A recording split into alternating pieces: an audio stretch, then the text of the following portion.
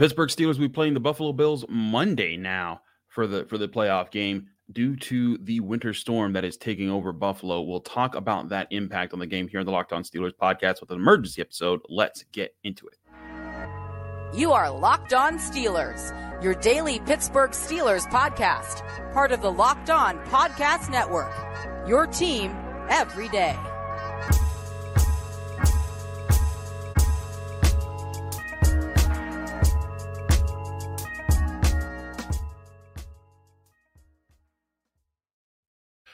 Hello and welcome to the Locked On Steelers podcast. I'm your host, Chris Carter, bringing you your daily dose of all things in the Pittsburgh Steelers. As always, you can find the show on your favorite podcasting apps and on YouTube. Like this video if you enjoy it. Subscribe to this YouTube channel to get all of your daily Monday through Friday episodes, as well as our bonus content. We thank you for making us your first listen every day because we're your team every day. And there is a change in this playoff schedule. The Steelers will not play the Bills 1 p.m. Sunday. In fact, they will play them 4:30 p.m. Monday. This all happening because of the winter storm that was hitting Buffalo, which we did know about, but we did not know the extent of it. Now, it was presumed that the gusts and the winds were supposed to range anywhere from 20 to 60 miles per hour, which can be really intense. And as a Buffalo reporter, Julian Paluzzi point, those are mild hurricane numbers if you look at them. That alone might have been fine to stomach, but once the snow began to accumulate in Buffalo, and now it's projected to be anywhere from 1 to 3 feet, you combine that with those winds, and that is deemed too unsafe of a circumstance. Now, I know there's some Steelers fans out there that think that, this is such a disadvantage because now the game is going to be played in an environment that's less suited to the Steelers' strengths and more suited to the Bills' strengths. To those people, I say, calm the heck down. This is all about safety. Winter storms can kill people. It is about getting people there safely, getting them out safely, and making sure that no one is harmed during that, or decreasing the chances as best you can that no one is harmed trying to attend a football game. In all seriousness, this is not unprecedented before as far as moving things around. If you remember way back, the last time I remember a Steelers game being impacted like this was when the Steelers had to impact their travels because of Hurricane Sandy when they took on the Giants in 2012, and they ended up having to get dressed or something in the hallways of the stadium or something like that. I forget. There was something wild that happened in that situation. But point being, stuff like this does happen, and again, safety is the primary concern. Now, the question is, will this impact the game in a major way? That part remains to be seen. Now, according to the forecast, there's still supposed to be a decent amount of snow that will be on the ground and continuing to accumulate as this game is played Monday afternoon. However, the winds are supposed to die down, not reaching up to 60 degrees, but still maybe being consistently anywhere from 15 to 20 degrees, or 15 to 20 miles per hour, not degrees with wind speed. So those are still high winds for a football game. Those are still winds that can kind of take control of the ball if it's hung in the air for too long and can change things. They're not as insane winds as the ones that were predicted for Sunday, and that could give the Bills more of a chance to use their vaunted passing attack, which is the biggest threat to the Steelers in this game. But it could also open up more of the passing game for the Pittsburgh Steelers. One thing I was talking about with Brian Batko of the Pittsburgh Post-Gazette on our North Shore Drive podcast, go subscribe there if you want all our conversations there. He mentioned how while the Steelers not having to deal with as much of a passing game from the Bills also could be, on the flip side, could benefit the Bills in a way because the Bills secondary has been suspect at times this year, and the Steelers passing game, which has started to find a rhythm in the last few weeks, will probably be neutralized as well. Now, still, you'd think that with the Steelers run game and the Bills run game, the Steelers would be able to control, would have an advantage there, but still, there are still things back and forth. Now, a question that everyone's asked me a million times already, by the way, no, this does not impact either team's injury situation. It could have if they wanted them to, but according to Ian Rappaport of the NFL, this situation does not change the fact that the Bills and the Steelers both will have certain players out. The Bills, of course, announcing wide receiver Gabe Davis out and safety Taylor Rapp out. The Steelers, of course, TJ Watt being out.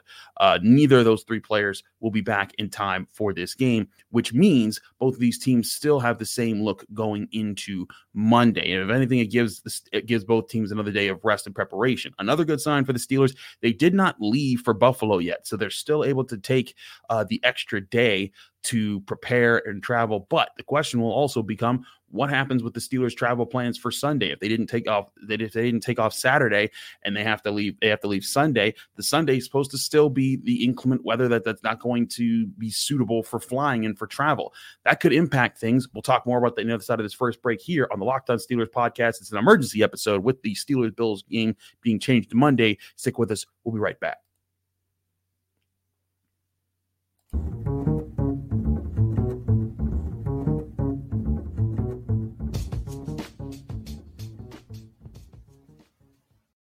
Back here on the Locked On Steelers podcast, I'm your host, Chris Carter, here with your emergency episode updating you after the Steelers-Bills game has been moved to 4:15. Now, full disclosure, I am recording this before any of the other playoff games are being played, so we don't know what has happened there. We'll talk more about that on the Monday episode of the Locked On Steelers podcast. But one thing to look at this is that I know there are some Steelers fans that are still feeling and trying to understand, like, hey, like, I get that there's safety concerns here, but it just feels like the Steelers have been down this road before as far as schedule changes. And if you're thinking back to the 2020 season, you would be correct. And that's a completely different circumstances than this. The 2020 season, the Steelers lost their bye week because the Titans openly violated their COVID policies and practiced away from the facility. And then the facility became contaminated with COVID. And the NFL moved the game late in the week, which prevented the Steelers from having a full bye week in their season. And then later in the year, when the Ravens also violated COVID policies, they had to push their game back against the Steelers, which shortened another week the Steelers had. And that was when the Steelers had one of the oldest, if not the oldest, rosters in the NFL.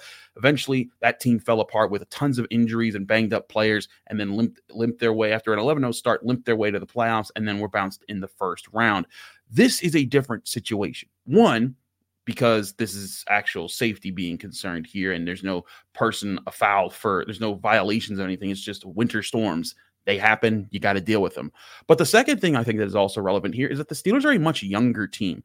One thing that Marquise Pouncey even acknowledged at the time when people were talking about it was that the Steelers, when you're an older team back then in 2020, routine is vital for your health and for your development, because when you're an older team, the routine is what keeps you in sync. The routine is what keeps you healthy and helps your body kind of avoid more and more injuries. But when you keep having to switch things up the way they did that year, it's going to take its toll on older bodies, whereas younger bodies can kind of deal with that. It gives them a little bit more of an advantage. They can bounce back quicker from certain things.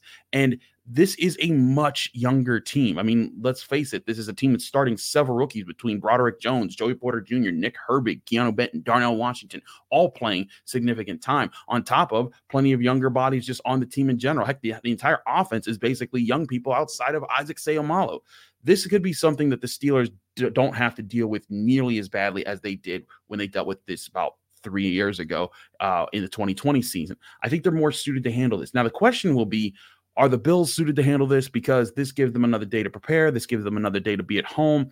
And also with the conditions being better, maybe they can throw the ball more. I still think I'm not changing my prediction. I picked the Steelers to win 23-21. I still think it's that type of game. Now, there are some things the Bills might be able to do now a little bit more because of the passing game, but I think the Steelers can also do a little bit more. I think that they can still control the pace of this game. This is more about what the Steelers can do on the ground and what their defense can do to limit the Bills' passing offense. They do what they're supposed to do. I think it puts the Bills in a tight spot, and it's still going to be a tough winter storm type of game. It just won't be the insane winter storm that we were looking at as far as it being forecasted. And with that, again, I still think the Steelers have a really good chance to run the football. Something that Nick Farabaugh, one of the guys we've had on this show, he's partners with Alan Saunders at SteelersNow.com. He pointed out how the Bills haven't been running the ball that great with James Cook the last 3 weeks. They came out ablaze and afire with James Cook in the run game when the Bills switched to Joe Brady as their offensive coordinator. And that certainly was a difference maker. But the last 3 games,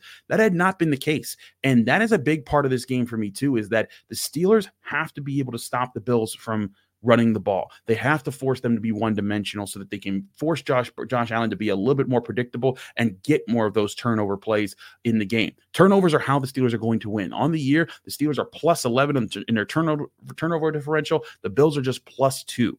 That has to be a factor that plays in the Steelers' favor if they're going to win this game. Mason Rudolph has done a great job protecting the football of late. He did almost throw an interception in the Ravens game, but it's still Josh Allen's thrown almost interceptions and plenty of actual interceptions this year. The bottom line for Mason Rudolph be to protect the football, be aggressive in the right moments, pick the right moments, but also don't be afraid to lean on your playmakers, especially your running backs, Najee Harris and Jaylen Warren, who look like they could still have a good game. If you go back to when the Steelers played back, I think it was the Bills in 2016, I want to say, maybe 2017, Le'Veon Bell rushing for almost 200 yards, 3 touchdowns. That's the game that some people are thinking about. These are still conditions that could favor Najee Harris to take over the game. He has really accelerated everything this year for a third straight 1,000-yard season. He's been a consistent guy, and this is the kind of game that he can wear teams down. I still think the Steelers have an edge that they can use in this game. Again, I'm not guaranteeing a win. I still think the Bills should be the favorites,